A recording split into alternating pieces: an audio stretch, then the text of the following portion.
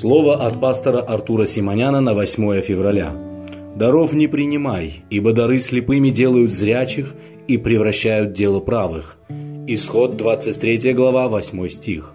Одно из самых распространенных явлений в мире, наносящих сегодня огромный вред людям, это коррупция. В Библии можно найти много стихов, в которых звучит предупреждение о том, чтобы держаться подальше от этого явления. Например, в книге «Исход» 23 главе 8 стихе говорится: «Даров не принимай, ибо дары слепыми делают зрячих и превращают дело правых». Это прекрасная иллюстрация того, как взятка может закрыть глаза, ослепить человека и побудить совершать преступления против праведного. Вместе с тем мы можем видеть, что Священное Писание больше говорит о берущем взятку, чем о дающем ее. По-моему, именно берущий взятку часто становится причиной беззакония, искусственно создавая ситуацию, в которой человек обязан дать взятку. Причем подарок, данный человеку за хорошо проделанную им работу, одно, но совершенно другое – обязательная взятка, данная заранее, еще до совершения дела. В книге пророка Исаии, 5 главе 22-23 читаем такие строки: «Горе тем, которые храбры пить вино и сильны приготовлять крепкий напиток, которые за подарки оправдывают виновного и правых лишают законного». Взятка такая штука, которая оправдывает виновного, а преступником делает праведного.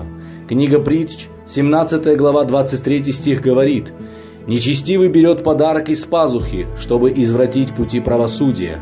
Из-за взятки игнорируются законы».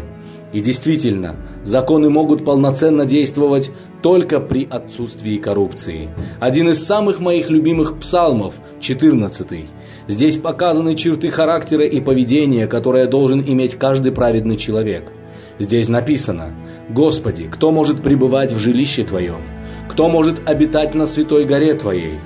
Тот, кто ходит непорочно и делает правду, и говорит истину в сердце своем, кто не клевещет языком своим, не делает искреннему своему зла и не принимает поношения на ближнего своего, тот, в глазах которого презрен отверженный, но который боящихся Господа славит, кто клянется хотя бы злому и не изменяет, кто серебра своего не отдает в рост и не принимает даров против невинного, поступающий так не поколеблется вовек». Одной из характеристик праведного человека является способность не принимать даров против невинного, ведь из-за коррупции человек теряет свою праведность. Стих из Второзакония 16 главы 19 стих предупреждает нас: «Не извращай закона, не смотри на лица и не бери даров, ибо дары ослепляют глаза мудрых и превращают дело правых». Необходимо следовать 3 вещам: не извращать закона, не смотреть на лица и не брать даров. Возлюбленные, храните вашу праведность, наполняйтесь чистотой Евангелия, и пусть рука Божья будет над вами. Аминь.